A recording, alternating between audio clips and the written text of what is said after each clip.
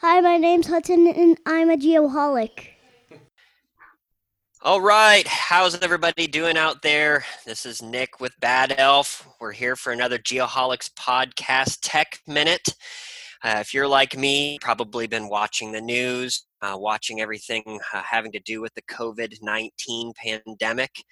If you're a Geoholics guy like me, you're also probably aware that many conferences, geomatics, GIS, and surveying conferences have been either canceled or gone virtual since the spread of the virus. The Esri Users Conference that draws nearly 20 people a year to San Diego, for an example, has been turned into an all online conference. Same with the NALS or APLS Tri-State Conference, also moved to a virtual environment. So if you are still interested in going, I believe that these conferences still have a ton of value. You may just have to try it out in a new format.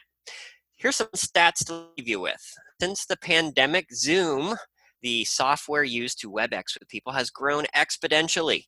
There is over 200 million users as of the 2nd of this month, over 90,000 schools this month, and number of Zoom customers, more than 10 employees, over 81,000. A ton of people collaborating online these days with COVID-19.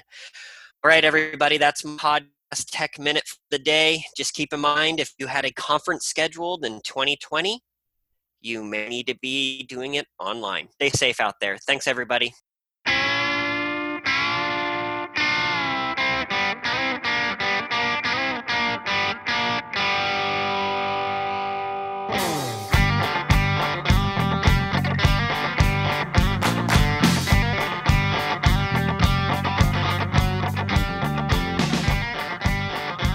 Ready, fellas? Let's do this.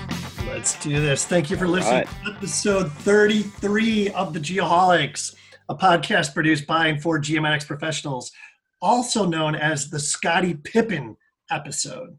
Oh, man, that is appropriate with this Michael Jordan documentary coming out right now that is the only sports thing in the world for us. However, I always have to be the contrarian. Yeah. Larry Bird. Good one. Patrick Ewing. Good one. Piazza as a member or honorable mention with the Padres. Oh, that's a reach, but that's good. And then to go in a different sport altogether, Patrick Waugh. A lot of good 33s. Man, Waugh was like the GOAT of my childhood, at least. Yep. No, well, those are all good, no doubt. Scottie Pippen, just like you mentioned. A little shout out to The Last Dance. I watched the first episode. I haven't watched the second one yet, but I'm really looking forward to this. I think it's going to be an awesome series. The first episode itself just brought back a lot of memories. I remember those championship games, and it was pretty darn exciting to be from Chicago at that point in time. So just a reminder, for every $20 you donate to the Geoholics GoFundMe account, you'll receive a couple Geoholics wristbands and a t-shirt, along with having your name mentioned on the next podcast. That opening number, of course, is from our good friends, Carol, Pacey, and the Honey Shakers. The name of the song is Crumb. They are Carol, Andy, Ben, and Will. And I got to be honest, I miss those guys. Man, oh man. Not being able to go out and see, the local bands and stuff like that. Geez, it's kind of sad. But they'll be back for sure. They are some of the best American thrash pop you're ever going to hear. And their latest album is titled Bliss. And all their music is available on Spotify and Apple Music, and of course their videos on YouTube. But like I said, I miss these guys. So do what you can to support your local music scene. Shout out to our friends of the program. Thanks to these folks for believing in us and for your continued support. First is Bad Elf GPS. Check them out at bad-elf.com/flex. to check out the new Flex GNSS receiver.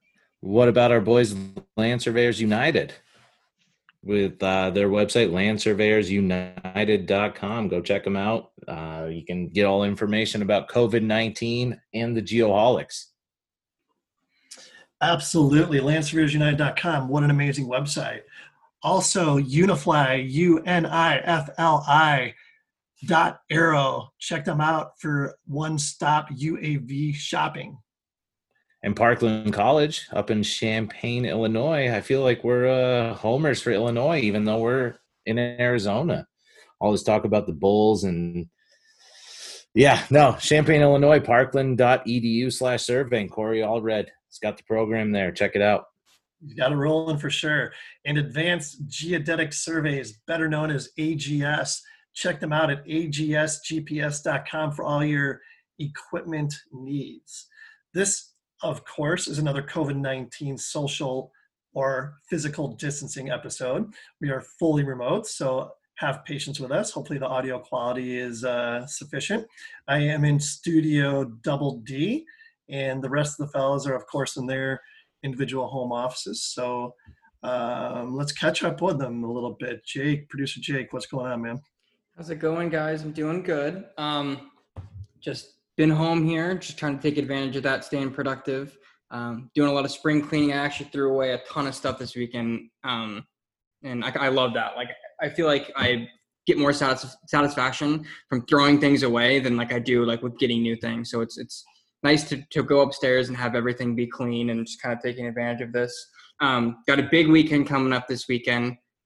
Big 22 on Friday, turn 22, and then we've got the draft. So something finally, I feel like something good to look forward to. So I'm interested to see how the draft goes on with everyone being, all the GMs and everything, like, will be on their computers, like in their living rooms. So that'll be really interesting. I'm really interested to see the logistics of that, and just kind of get that sports itch. We haven't had anything in forever, so it's going to be nice to talk about sports for at least one weekend. Who's on KC's radar? I don't know, actually. Not a quarterback, that's for sure. It's nice not having to worry about that. Probably some offensive lineman, I'd have to assume, for the first pick. I'm not even sure what pick. I know we have at the last in the first, or we might have traded that away. I'm not sure. I'll have to look into it. Yeah. I heard they might be looking for a receiver. Really? Yep. Maybe Ruggs, as a matter of fact. That would just be insane. And Hill. Can you imagine? Yeah. Crazy. Yeah. But yeah, pretty good stuff. Good stuff to look forward to. So I'm excited about that. Are you gonna have a virtual birthday party? I think so. I'm gonna have to make a couple FaceTime calls, a couple Zoom calls. Maybe we can do that thing that I've been seeing like on Twitter and Instagram where they drive by the front of your house and you wave to them. Have you been seeing that? I've witnessed it. Yes. Really? Yeah, that's pretty fun. Maybe we can orchestrate something like that. Yeah, maybe we should. I've seen a bunch of those, like, for little kids where the police come up and drive by your house. Should we call the police for Jake in Tempe? Yeah, like fire truck going by. It'll be like a parade. It'll be awesome. A little parade. Jake will be sitting on the curb. Yeah. That'd be nice. So anyway, Ryan, how are you, man? I am surviving, barely. It's not easy to be locked up in the house with your family all the time, as much as I love them. Enough is enough, boys. I hope they never listen to this, but it'll come back to bite me. Overall, it's been solid. Working from home's easy enough. Fortunately, as you guys know, golf courses are essential in Arizona, so it gives me something to look forward to every week. And now I really have something to look forward to for a Zoom call from Jake for his 22nd birthday. Oh man, I gotta hop on Amazon, do some shopping. Yeah, Maybe NFLshop.com, get some Chiefs items for him. I don't know. Now I have a new goal for the next week. Other than that,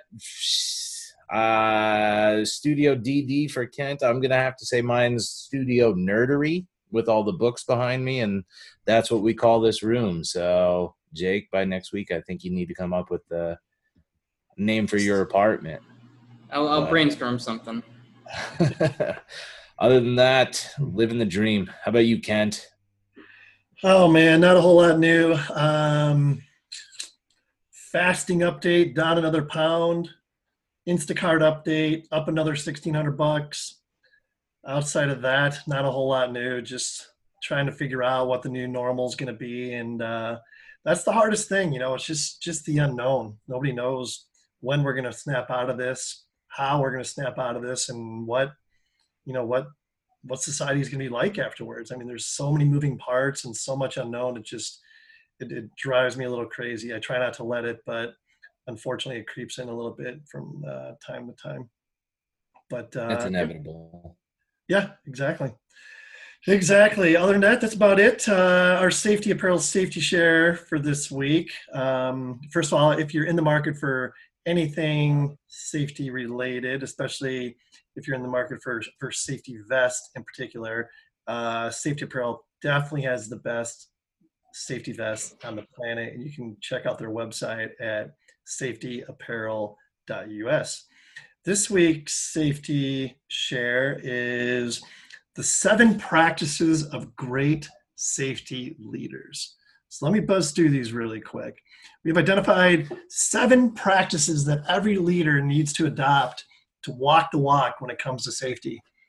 First of all, have a vision. Leaders must have the ability to see what safety excellence looks like and a capability to articulate it through the organization.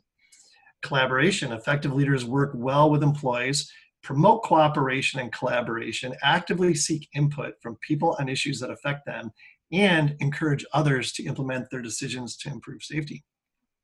Credibility. Does a leader generate a high level of trust with his or her employees? This requires a willingness to admit mistakes and advocate the safety interests of everyone, from managers to the front line. Communication, huge one. Safety leaders need to be talking about safety every time they speak. Everything they communicate must be within the context of safety. That sounds like that's going to the extreme, but these guys that are like the safety officers for these big companies, I mean, they live and breathe this stuff. Action orientation. Is the safety leader ready to tackle safety proactively rather than just react to incidents? God, let's hope so. Safety leaders need to show urgency, even in the absence of incidents, to show they're serious about achieving results. Feedback and recognition. Leaders need honest and accurate feedback on the effect of their behaviors to help them ensure consistency between their passion for people and the message employees receive based on their actions. And finally, this is huge, accountability. An effective leader gives workers a fair appraisal of their safety efforts and results, clearly communicates individual roles in the safety effort, and fosters the sense that every person is responsible for safety throughout the organization. All really good things to touch on. And if you are listening to this and you are a safety leader within your organization, hopefully some of these things may strike a chord, and it's stuff that you're thinking about on a regular basis. And I also believe it's Work Zone Safety Week, as a matter of fact. So, good time to be talking about this stuff. Let's get on to our guest. Our guest tonight is Zach Gooch, born and raised in North Alabama. Zach attended University of Alabama, Roll Tide. He enjoys woodworking, 3D printing, computer calculator programming, and tinkering. These are things we're going to have to circle back on. Of course, he's a huge Crimson Tide fan, has been working in the survey industry for just 3 years. This is going to be a really good interview. I can't wait to get his perspective. And is currently a party chief for Guston, Cawthron, and Tucker, better known as GCT, in Florida. So Zach, thanks for being here tonight. We really, really appreciate it. Yeah, I appreciate you guys having me on. Love the show. Absolutely. We appreciate that. We appreciate you listening. Tell us about your experience. I mean, I am so jealous. I've never been to an SEC football game. It's definitely on my bucket list. You having gone to the University of Alabama, tell me about that experience. Top of the world, man. You can't beat that. I actually transferred in there, and actually Nick Saban's first semester of his football season, and I graduated December 12th, 2009. So I was there for his first title he won. Wow. And because I graduated, I went out to Pasadena, and I got to see the national championship. It was unreal. Wow. Oh God, just following them for like 3 years, watching it build up, and then it delivers. Just like, this was the greatest.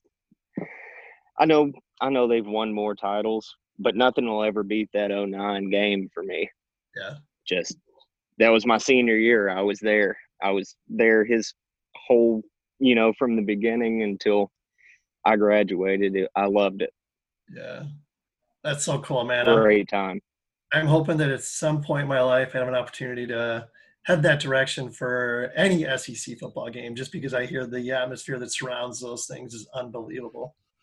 Man, I mean, I know everybody like screams and hollers about all these rivalries, but a lot of times after the game's over, everybody hangs out and drinks beers together. It's game's over. Let's have fun now. Like it. Yep. It's real fun. Maybe we'll see you out there someday. You never know. I hope so. You're welcome to come down. Hey, careful what you wish for. You're gonna have shoots curled up next to you in bed one of these nights. You never know. I have been known to do that once or twice in my life. SEC football sounds fantastic. We can go to a game for that. But when ASU gets into a national championship game, Jake and I will definitely be there. I don't blame you. That's a big if, but I suppose. Well, Herm Edwards, he's, Nick Saban 2.0. I suppose there's a possibility of that happening. For sure. All right, let's talk about the important stuff, or maybe the less important stuff, however you want to look at it. You've only been surveying for about 3 years, and it's my understanding that you were an archaeologist for about 9 years, which I find very interesting. Whenever I see archaeologists on TV and stuff like that, I'm always like, oh my God, I think that would be the coolest job. I mean, I have no idea what a job like that pays, but how did you go from being an archaeologist to a surveyor? Well, a lot of what you do as an archaeologist, unless you go and get a higher degree, like you go into a master, like my girlfriend's getting her PhD. It's actually in anthropology, and archaeology is a sub-discipline of that. Like I remember hearing the Land Surveyors United, Justin one. Yeah, that's right. Yeah, he said he was getting his doctorate in anthropology. I thought that was pretty cool. Yeah. But a lot of what you do is you're kind of a subcontractor, and you go job to job, or sometimes you find a company and you kind of keep with them for a while. But a lot of times it's travel. It's all travel every week. And after so long of that time, the travel you just burn out on it. It's like, you just live out of a hotel. And that kind of, I don't know, after so long, that just kind of wore down on me. And I was just ready to stop traveling. Go home to the own bed every night, Yeah. What's your coolest archaeologist story? What's like the coolest thing you ever found? I figured you would ask something like that. Actually, after 2012, we did this project where we camped for like a year. We had to stay on site, and we all camped. And I had an opportunity to come work in New Mexico for the university, UNM. They have a contract archaeology department, and they do, there was a pipeline going through. I think Maple was a Maple, I don't know what that means to anybody really. That was just what they called it. And you don't really get an opportunity to work outside your region because of like local groups. People know people, that's how you get into jobs. And like, I couldn't go work in California or New York, really. You've got a small local group and region because that's where you study. And I had an opportunity to go work at the University of New Mexico for almost a year for that pipeline. And I always wanted to see the Southwest. So I took it and I went out. And I'd say the coolest thing we found were they had excavated some, sorry, there's a car driving by. There was some house, like the footers of some house structures we had found, and we were excavating around to see if there were cultural material. Of course, there's cultural material in there, but I think that's some of the coolest stuff. It's like people lived in this, it's a house. Here's the remnants of it. Wow. And I don't know, that was some of the coolest things. And some of the pottery they had, like, that we were recovering from those houses, were like, it's several hundreds of years old. And I mean, it looks like the stuff people are still making today, because it's so dry out there. It's just crazy. The Southeast, it's so wet and the soil's acidic here that a lot of times things don't preserve the best. And that's kind of why I wanted to go to the Southwest, just to see it, because they say everything preserves really well out there, and it does, and it's insane. But I'd definitely say those houses, or it's not really footer of a house, but basically the footer of houses. Right. That was some of the coolest stuff I saw. So you probably kind of have a lot of those same feelings when you're like looking for an old section corner, and you find that after piecing all the pieces of the puzzle together in order to locate it. It's kind of a little bit about like archaeology, right? It's still history, because I double majored in anthro and history. So I love the history part of it. Like, that's some of the coolest things, I think, is like looking at the history of this. And I love finding the light or not section corners, or old stone monuments that are obviously old, not just they set this in the 80s old, but like 1900s old. Oh yeah, the original monuments, exactly. I love it. It's cool. Yeah, absolutely. I totally agree. So you've only been in the survey world for about 3 years. Have you been working with the same company the whole time, or what was your first actual introduction to surveying? Actually, I have worked at this same company the whole time. Nice. In archaeology, they had kind of used we use total stations sometimes, like when they grid out sites. And in New Mexico, we had actually used like levels, just because another crew had came through with GPS and established control based off what the university had laid out, and we'd come back with levels off that. So to be honest, that was my favorite parts, was always like getting to use the equipment in archaeology. It turns out I liked mapping a lot more than I liked archaeology. I just loved the equipment. Yeah. And yeah, we've that's kind of what got me into here. That's great. That's great. So again, having only been doing it for 3 years, tell us a little bit about, the guys that are kind of mentoring you. I mean, it's so important that in order to be ultimately well-rounded and successful in this career, you got to have good mentors. Tell us about you. Well, like, I have the guy that I pretty much worked with the same party chief for 2.5 or so years.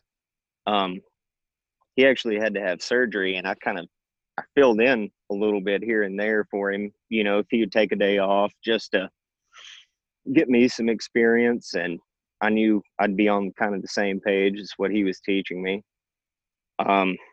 That's who really taught me a lot. And now I've kind of gotten lucky, is that he's moved into the office, and he's basically my project manager. So I'm still dealing with the same guy. We worked for a couple of years. We really got our communication between each other down really well. So, we're doing a bridge, and I'm lucky that I still get, if I want to double check some numbers on some plans, I was out there today, and I was like, hey, I kind of came up with this stuff. Would you mind running these numbers with me just to double check over it? I mean, it's bridge, like, kind of like to double check this. And he's 100% hands down, always stops what he's doing, helps me out, just makes me feel good. If I'm just like, I just want to double check over these. The details on this plan are a little confusing. I'd just like to hear you got the same thing as I got on this, or good people. Especially on a bridge, right? God, yeah. high accuracy stuff. I mean, you get through a bridge unscathed, you've done something very well, that's for sure. What are like, what are the biggest challenges you see? I mean, for you personally, I mean, has there been any roadblocks? I mean, again, only been doing this for 3 years. I mean, what, what do you see as being any struggles you've encountered? All right.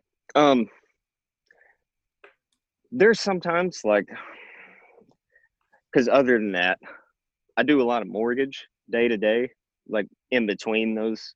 Mm-hmm. Not always just lot and block.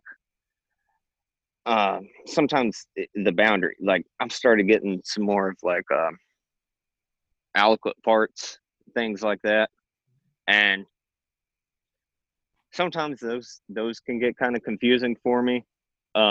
Just you just got to figure that out. It's not just a standard way, you know. It's like I can't just pull out a plat and be like, I'll just come over 50 feet from there. It's fine.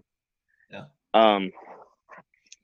Some of those I would say is there's some times where I know what I need to do on there, but I don't exactly know how to do it in the collector.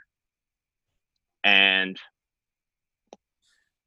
if I could solve it like on my own, I can enter that into the collector and make it right. It's just like, I guess, specific program functions of the, Mm-hmm. I guess, software itself that maybe here and there I might not, maybe I do something weird one day and it's like, oh, if I could do this, that would solve it. But, you know, I'd say I've been trying to learn more of like the theory behind, I guess, the math the collector does for us, and trying to learn that on my own. So that's been a little bit of a challenge. Yeah, I mean, surveying is one of those things that there's only so much you can learn in the classroom, and other than that, I mean, you just gotta do it, and you gotta hope that you have good mentors to help you out along the way. And as I'm sure you've experienced already, you can't be afraid to ask questions. That's for sure. Right. Definitely.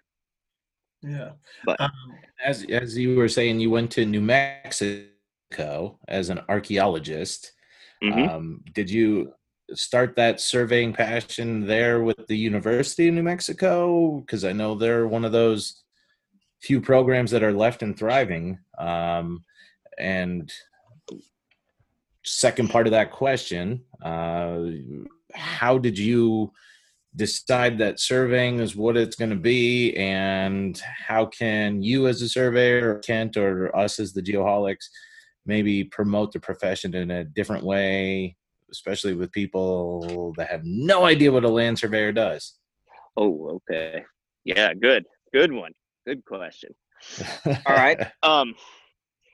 It wasn't in New Mexico that I realized that I liked doing that. I had it was actually the first I guess the first project I really got on my own. I did some work through school with a company that was local in Tuscaloosa, and the first project I really got after, because they were still feeling the effects of that '08 crash that everybody went through. So jobs were kind of difficult to come across if you weren't already in something. They already had the people they liked, and they're not looking to bring in new people.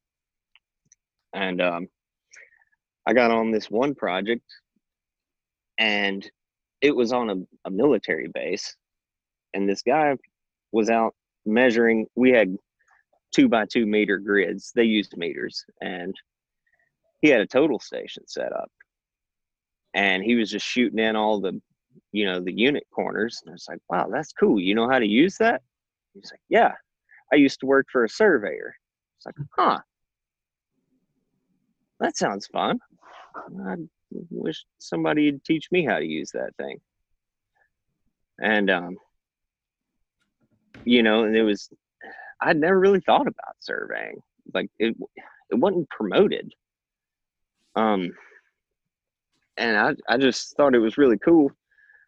And as time went on, like we would lay out site grids and use total. And I was pretty much a rodman. Like we did some mapping of some native mounds, and I was like, man, this is the coolest thing ever. I want to make maps like this, but it never just occurred that I should go do this.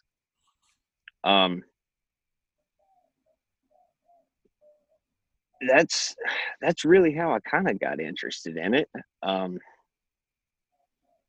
guess another way was I'd had this idea where if we took a lot of times they'll call them arrowheads, but they're more like the majority of times like spear points and knives that people have made out of cherts and flints and obsidians, and they gave these kind of topographic features to them. They call it like the flake scars, where they physically make the notches out. They call them like ridges and valleys. And at that time I was like, it'd be really cool if somehow you could scan these things and make like basically a topographic map of the artifact itself. Of course, that was in 2012, and people had just started using LiDAR for scanning like pyramids down in the Yucatan, Mexico. I know LiDAR wasn't new then, but people were starting to apply it to archaeology for that.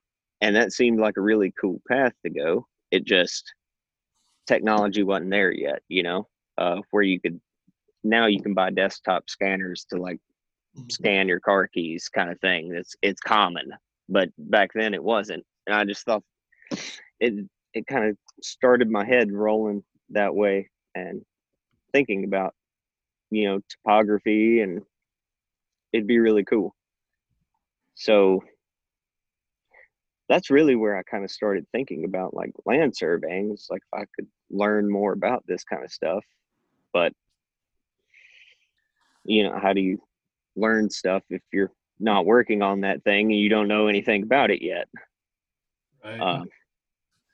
How about your current company? Are you guys utilizing scanners and drones and UAVs, those different technologies? We do have a 3D scanner. Based off where we're at, there's a lot of military bases around and a lot of airports around. We are not using drones. We've looked into it, and we're not really doing it because we'd have to get clearance from like 3 military bases and 2 airports all to do a job. So it's not something that's just taken off for us yet. Right. We do have a guy like my old party chief. He got his class 107 license because we were looking into it, and we still may pursue it. It's not really on the table right now just because of all the restrictions. It's like how can you bid a job if I'm waiting on 5 different confirmations that we're good to fly that day? Mm-hmm. Can confirm that is a struggle that is fun to deal with. But if you guys really need something, you just call Ryan at the Geoholics, and I'll see what I can do for you. All right, I appreciate that. I'll tell him. Well, we're good. We're good. Pull the trigger on that drone, boss. We're good now. Well, and like you were saying that New Mexico wasn't really part of it. I guess, what are your thoughts on educational requirements? I know they're different in every state. You could probably help us out more than we know about Alabama and Florida specifically. Beyond the obvious answer that we always come up with of good mentoring, how do we get quality people into this profession? Well, I think it's exposure, honestly. I've listened to, everybody always had, is it a trade? Is it a profession? Like, I mean, it's kind of both, in my opinion. It's what you want it to be. Do you want to just make it a trade? Do you never want to learn anything more or move forward? Then, yeah, it's trade.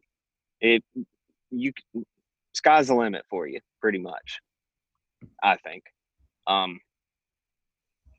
And I've looked back at I've looked at Florida's requirements for taking the FS exam. If you have a degree, I only need 25 credit hours to be able to test for the FS exam, which I'm nowhere ready for that yet, but it's an option. And given the kind of stuff on there, like, I don't know, you go into all the coordinate systems, you get into GPS and you go down that rabbit hole, I honestly don't see how you could not need some kind of schooling and education on that to really understand it. Granted, if you've done this for 30 years and you can pass this test, I mean, okay, good. But for me, I'd need a little more than just, passing. Like I'd need some guidance on that. Yeah, no question. So what do you think? It's like a 50-50 mix? Like there should be 2 years of education required and 6 years of experience, or what do you think is the best case scenario? I mean, I don't. We've made this argument at work a lot of times before, and I can't really say that like 4 straight years is what should be required, but I also can't say that no amount of years should be required. At very less, 2 years, some kind of advancement program. I asked my boss about this one day, and he was like, what if this guy that has no education just shows up, and because he's been here that long, like, happens to pass this test for some whatever reason, and like then he ends up doing like low quality work. Like, is that fair to everyone else? I'm like, yep. Yeah, okay, I see your point. I mean, would you be in favor of like a national requirement? Whether it be like, 2 years education and 4 years experience before you can take the first part of the exam or whatever. What are your thoughts on something like that? I think that would be okay, because it would kind of get people in the door a little bit quicker. And that would only be you wouldn't be a licensed surveyor at that point. You would just, you've at least put forth something extra to kind of push forward towards, I don't know, like a good standard. And, maybe after that, you do those 2 years, and you get your 4 years experience, 5 years experience, whatever. Yeah. Then maybe you do another year or two. I don't know. Everybody's kind of, it's all a different opinion. And I think you should have something. I don't know if I think it should be lowered initially so you can advance, maybe not advance faster, but to give people more incentive faster. Like in 2 years, you could be working towards this, and then you get your experience, and maybe you do a little more work and do a little more, kind of like continuing education. You've still got to do that. Like, I don't know. That's just kind of. I am not a surveyor by any means. That's not my trade. With the certified photogrammetrist, you have to have like 7 years of experience for that, but you can get the certified photogrammetric technologist after 3 years. So it's kind of that carrot that's dangling out there to get there. As far as the survey world, from what I understand, again, not my natural career path, but what is it with the CST exams and CST 1 through 4? Kent or Zach, please explain that further. Is that kind of what you're saying, of you're working towards that to get to your LS? Yeah, I mean, I think it's kind of a bit of a muddled up process. I'm a huge proponent of the CST exams for anybody who's on the path to become licensed eventually. I think those are, rock solid stepping stones to get to that point. Just after, I think it's like a year and a half. You take the CST 1 and then 2 and 3 and so on.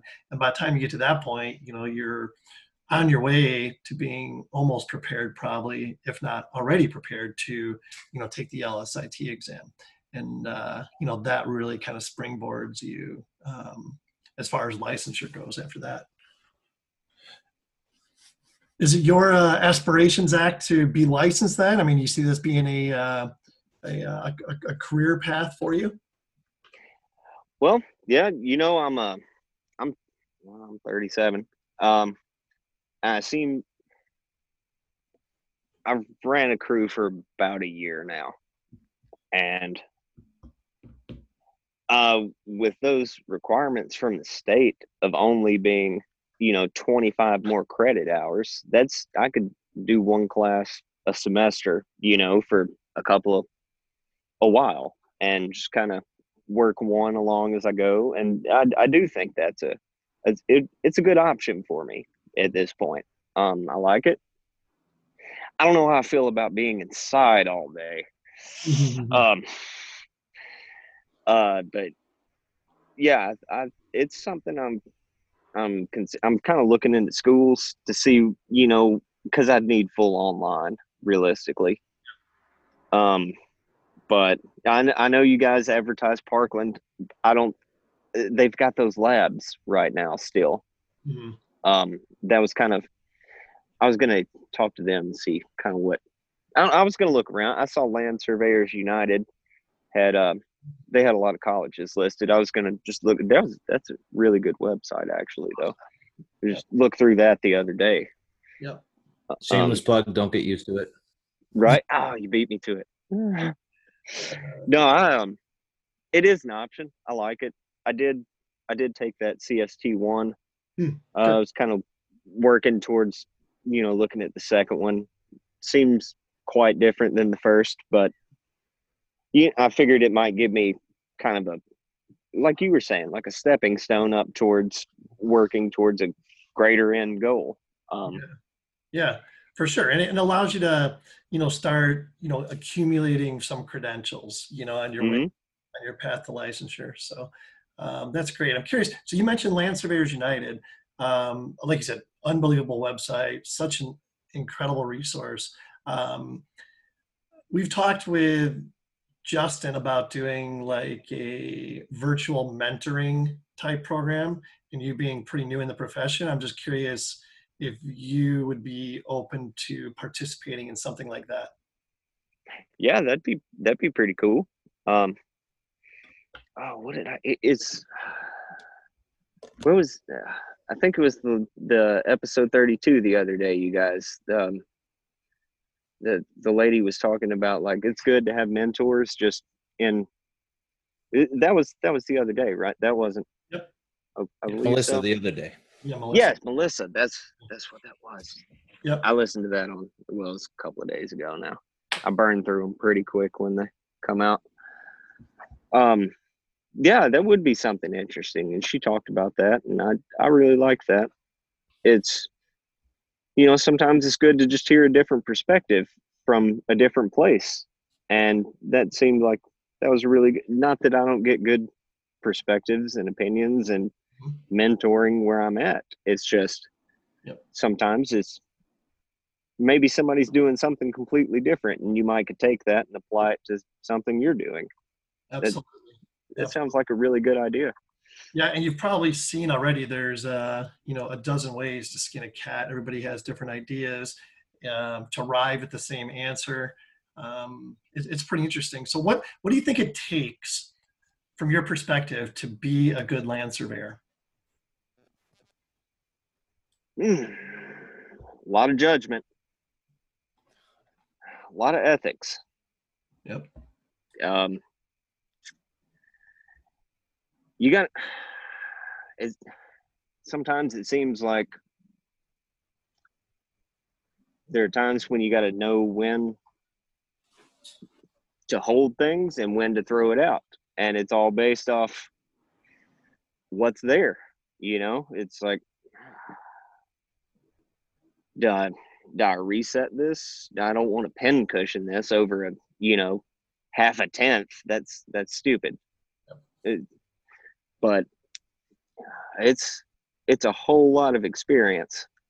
It seems like it takes to be an overall good land surveyor, and you kind of need not just one perspective. You don't need just a field perspective. You need like a CAD perspective. You need like a job bidding perspective. You got to not run crews, but like project manager, organize crews kind of perspective. You need all of those perspectives really to kind of be well-rounded. I think you got to do a lot of different jobs to what I think be, well-rounded and a general good land surveyor. Yeah. It's a live and learn profession, that's for sure. So I'm just curious, when somebody asks you what you do, what do you tell them? I tell them I'm a land surveyor. And they say, can you plant some bushes around my house? Generally, the people that ask are like, they ask, they're coming up on the site where we're using the equipment, so they have somewhat of an idea instead of, just like, I saw posted online the other day. Somebody came in it was on Reddit, and it was in the survey community, and somebody popped in asking like survey question. And this guy was like, nah, you're in the wrong spot, man. This is for land surveying, not like questionnaires. It is, I don't get a lot of that, but yeah, it seems like here, I don't know, private property's like pretty big deal. And if people have a general idea, like somebody's granddad or somebody was a surveyor back in the day. Yeah. But they more or less have an idea. Yeah. But we definitely could promote it a little more, I think. Yeah, you brought up a good point there. When you're out in the field like that, the landowners, whether it be the one you're working for, the adjoiner, whatever, those are some of your best resources. I mean, never hesitate to talk to them, and 9 times out of 10, they can point you to at least where they think their property corner is. Mm-hmm. And it could save you a ton of time by just having that simple conversation. Oh yeah, definitely. I've had a few that I know right where it is, and then you go, I'm like, okay, sure you do. Yeah. And then you go check it, and it's like, okay, that's all right. That checks. I guess you appreciate the help there, man. Thank you. Yeah, exactly. It never hurts to ask, right? It never does. I mean, even as long as I've been doing this, I mean, I ask questions all the time. It's just like one of those things that, people say if you're not learning, you're dying. And when it comes to surveying, it definitely applies. No doubt. So what's next for you? I mean, I know you talked about taking the CST1. You got plans to take CST2. Tell us what you're excited about. Yeah, I am looking into. I downloaded a bunch of the study materials for that, and I'm just working my way back because there's some things I don't know about, like traverse by coordinates and things like that. Is talking about like latitudes and departures that I don't necessarily know how to work everything out by hand yet, and I've been kind of looking back at that math. I actually found a new 35 program. Okay, plane went away. Sorry about that noise. Flight path. I found a HP 35. It was on I think it's an Australian site. It's called like mygeodesy.something.au or something. And it had a lot of I know we have Easy Kogo at work that we can program in our 35s, but this one had it had like coordinate system adjustments.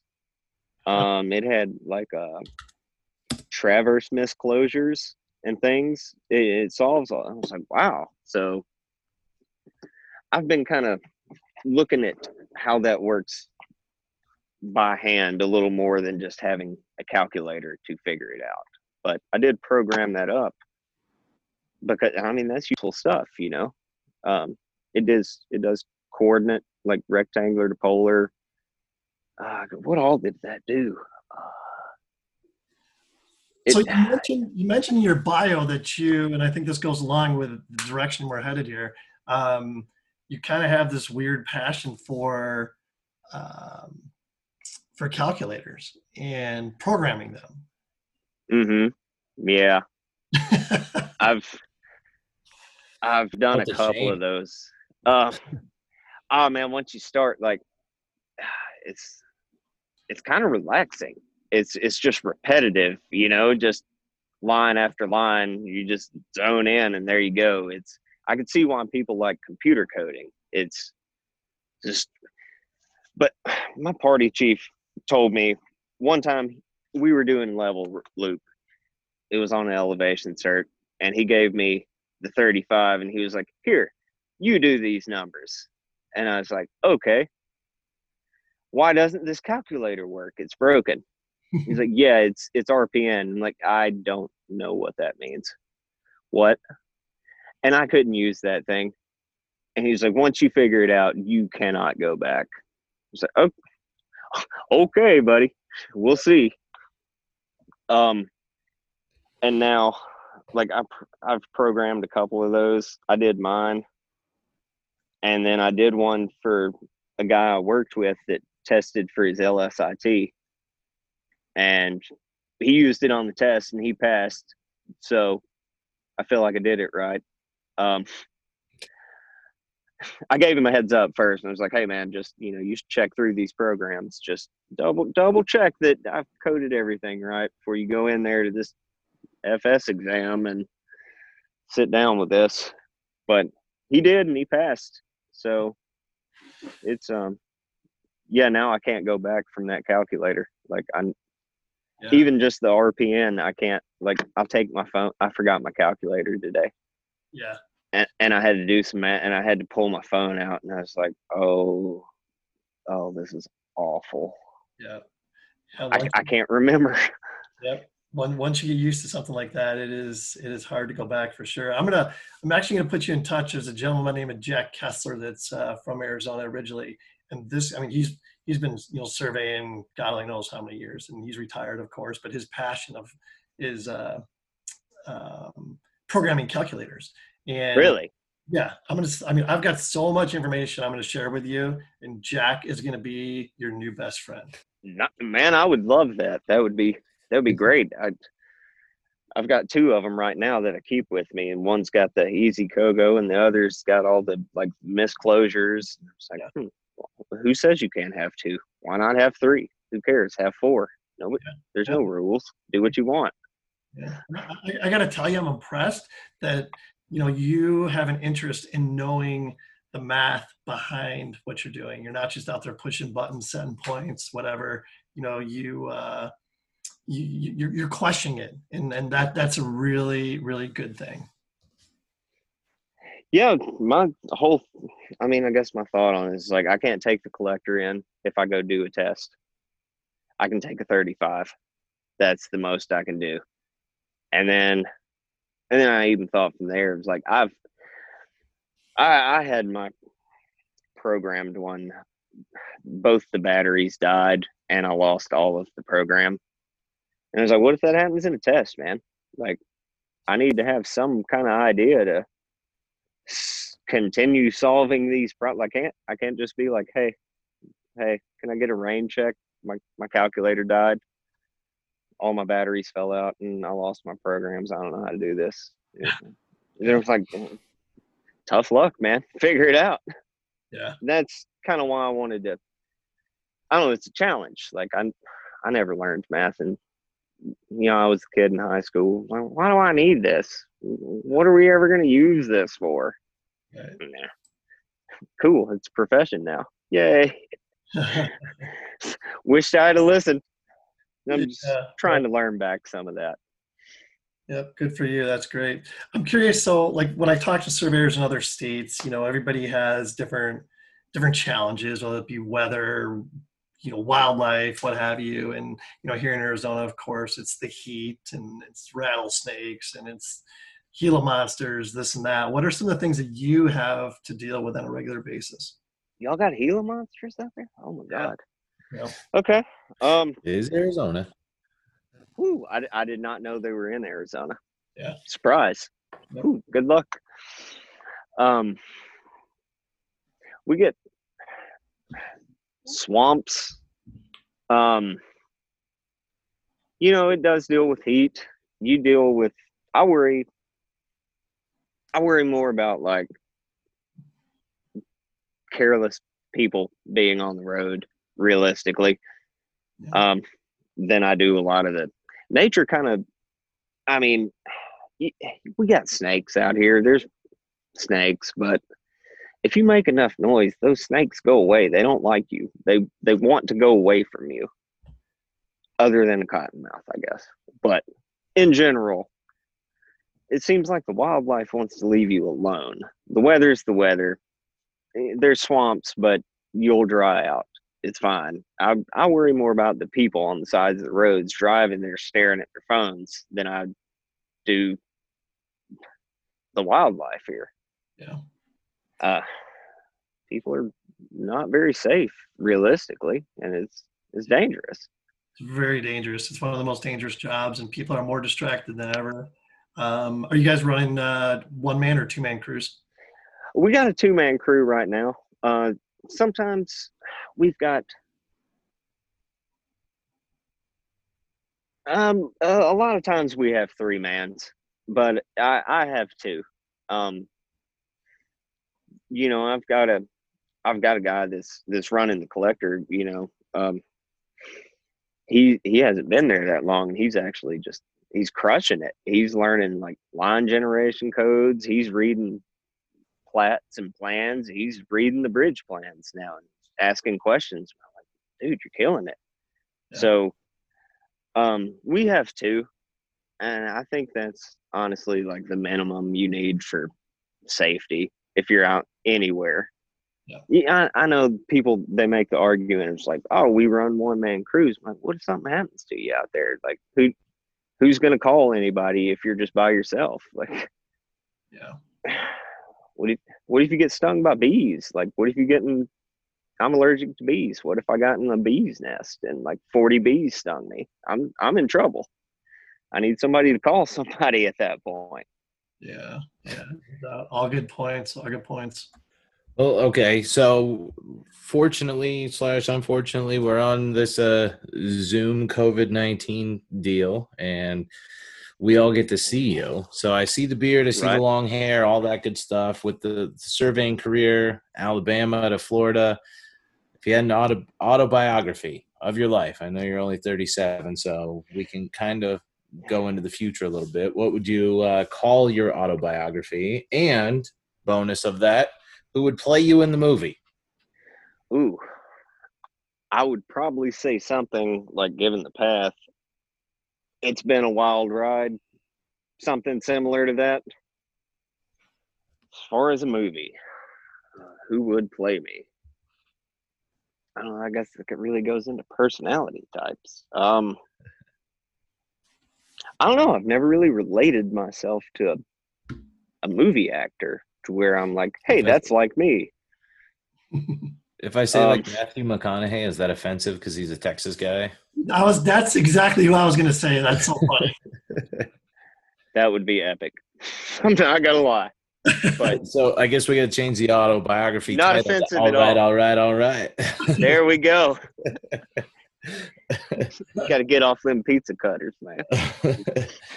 Well, and then you've said, referenced it a couple times with this. You're a fan, so you know this one's coming. What motivates you in your career, your life, and What's the mantra?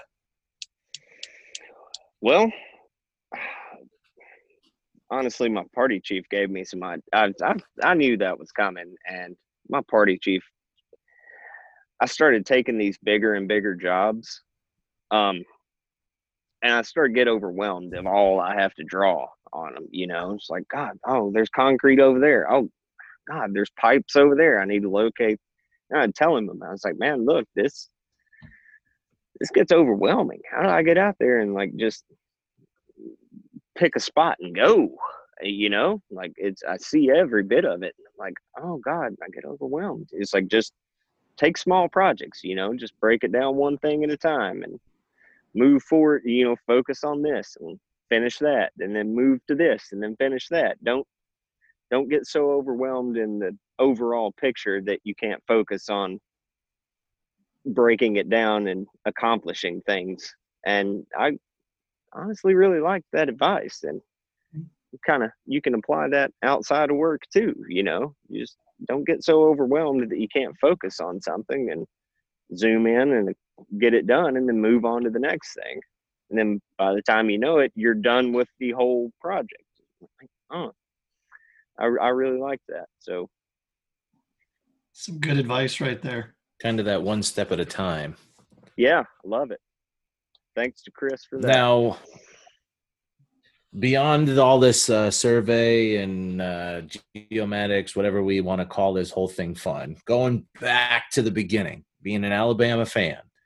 Right. Couple of questions. You're from Alabama. You're in Florida. You have a professional football team. Who's that going to be? See, like where I grew up, I grew up 3.5 hours from Atlanta. And when I was growing up, there was no Tennessee Titans until I was like out of high school. So it was pretty much either like Atlanta or New Orleans or like Miami or, Tampa Bay. Kind of, if you're talking football, I guess. I know you guys love baseball. If it's baseball, I'd probably have to say the Atlanta Braves, just because that's who we grew up watching. They're next door, man. They're next door. I know. No hard feelings. I don't really follow baseball, so like I wouldn't say that's my team, to be honest. But there's no pro teams in Alabama, so we never grew up having like a pro team. Like it's Alabama or Auburn if you're in Alabama, and there's like the fringe. I like Tennessee and I like Georgia and I like whatever. You're just not exposed to the pro level sports there, because I just don't understand why Birmingham or like one of the bigger cities that they do not have one team, but we never did. So pro teams, So you go with the Falcons. I like Julio Jones of the Falcons. That is it. Well, now you're in Florida, and so you have to hate Tom Brady. That whole 28-3 Super Bowl had to sting. And I got no horse in the race on that. We didn't talk about this at the beginning of the episode. That was the big news of the day. I really got no horse in the race on that. I mean, I get it, but I never could get into pro. Yeah. I know a lot of people love it, and like I've never been to a pro game. I'm sure that would probably change my perspective a little bit, but I've never been to any pro game. You attended one of the biggest college football dynasty type programs. I mean, geez, once you experience that, it's probably hard to top it, I'm sure. Well, I mean, it wasn't a dynasty when I transferred in there. It was coming off like the Mike Shula years where we were rebuilding, and the first year Saban was there, we went like 7-6 with a bowl win in I believe it was the Music City Bowl versus Colorado. He says that like it's a bad thing. That's every year out here. It didn't start out like where he's at now. It was there was a lot of years after Gene Stallings that it was not a great day to be an Alabama fan as far as wins went.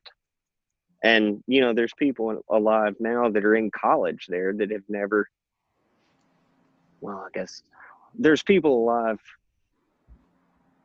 that have never not like known that now. And that's kind of, it's like, man, y'all weren't there for these like horrible years where we weren't always, you know, doing good. There were some bad years for a lot of years that y'all don't know anything about. You're there for the glory train right now. But yeah, it was fun. It's been fun. I'm sure. Well, I mean, I think we've covered a lot here with you. Is there anything we haven't brought up that you want to make sure you had an opportunity to talk about or mention? If it's okay, I would like to, you know, plug that book. You give that a shout out. I heard on, you know, it was Jim Cohn.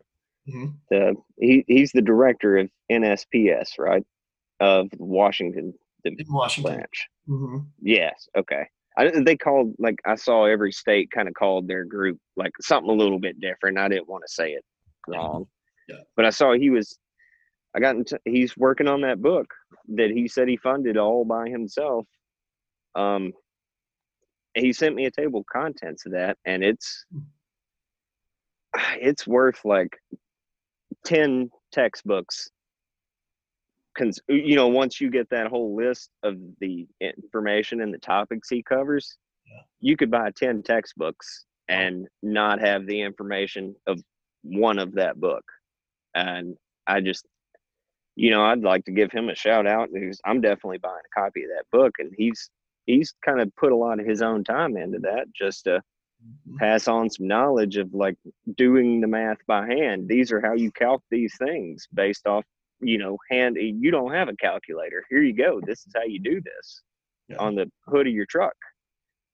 And I think that book's I'm definitely getting a copy of it. And I've told a few people at work about it, and they're like, man, I'd buy a copy of that. I'm like, well, good for you. We need to pass that kind of knowledge on because it's dying out. People need to know that. And the more you know about those kind of things, the better you can solve day-to-day problems if you don't know how to specifically do something in a collector. You know, you can, I don't know what this interior angle is that I need to turn. Like, I can solve this polygon right here, and there's my angle. Turn that. There you go. It's solved. I really like that he's doing that. Just wanted to maybe help promote it, and maybe he could sell a couple more copies. Maybe a few more people do some stuff like that and kind of pass that on forward to people that don't always have access to that immediate knowledge. You know, you've done this for 40 years. Cool. But write a book about it, man. I'll buy it. Yeah, definitely. Yeah, no, Jim Cohn's he's a great guy. He has a wealth of knowledge, and I mean, you covered it really well right there. There's very few people that, you know, have that library of knowledge like Jim does. And the fact that he's willing to share it and, you know, put it in text that other people can learn from and appreciate, that's huge. You know, there's like I say, there's not too many resources out there like Jim. So I'm sure he's going to be happy to hear you say that. And once this book does get published, we'll definitely be sure to get him on and make sure we do give it its due as far as nice. All right. Well, that's about it. You guys got anything else? Big Shoots, you got anything else you want to add? We said it all, boys. Yeah, I agree. Producer Jake, you still with us? Yeah, I'm here. I think we covered it. That was really good. Yep. Really solid episode. Zach, thanks again for being here. We really appreciate it. Yeah, I appreciate you guys having me on. Yeah. We'll definitely do it again sometime, and leave that spot in your bed for Shoots when he comes down there. As long as I get to go to an Alabama game, I'm in. Come on, it's 5 hours away, but we'll make it.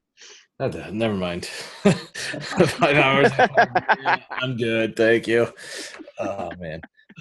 Can I give my final safety share before we call this an episode here? Yeah, please do. Stay home. I want this thing to go away. I want to leave my house again. Sorry. That's what you got that new bike for, man. Just get out. I'm using it as much as I can. My legs are exhausted. Oh, that's great. All right. Well, thanks again, Zach. Appreciate it. And everybody, remember to check us out at thegeoholics.com and follow us on Facebook, Twitter, Instagram, LinkedIn, all those social media outlets. We got plenty of time, so check us out. And of course, you can download our podcast from Apple Podcasts, Podbean, Spotify, and Stitcher. I cannot forget, Geoholics has an app. You can find that at landsurveyorsunited.com. Everything Geoholics in one spot. It is awesome. If you'd like to be a guest on an upcoming show, email us at info@thegeoholics.com. And you can also hit us up there if you want to be a friend of the program. All that being said, Carol Pacey and the Honey Shakers taking us out with Crumb. Their music is available on Spotify and Apple Music. Check out their videos on YouTube and check out their website, carolpaceyandthehoneyshakers.com. They got a bunch of really cool swag. You can buy their music, t-shirts, stickers, whatever. Like I mentioned earlier, please do what you can to support your local musicians and small businesses. Until next time, everybody, stay safe and healthy.